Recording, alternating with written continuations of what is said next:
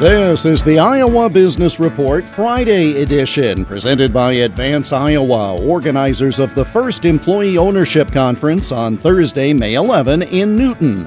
For more information or to register, go to advanceiowa.com. This time of year, many are looking to spend the summer on the open road with a habit they actually picked up during the 2020 pandemic.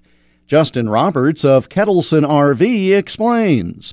Supply was the biggest challenge. Anecdotally, COVID hits and you couldn't go to the hotel, but you could go to state parks. You could load up the family in your own little pod, your own little RV, and go wherever you wanted to go. We saw sales in 2020 just off the charts. Literally couldn't get enough of them in. The shutdown of these companies that made them, too. Normally, when you got a company, handing out 10, 15, 20 of these, now they're doing 2 or 3. And how many different RV dealerships are there around the U.S. of A.?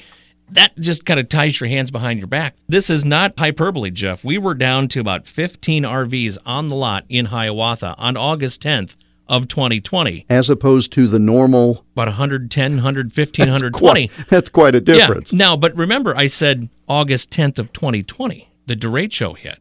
RVs, and I kid you not, we have pictures, we put them on the website, as if a kid went into the toy room and just swept everything up and tossed it. We went from 15 to 1. More on Ketelsen RV in the Business Profile segment of the Iowa Business Report this weekend on many of these stations.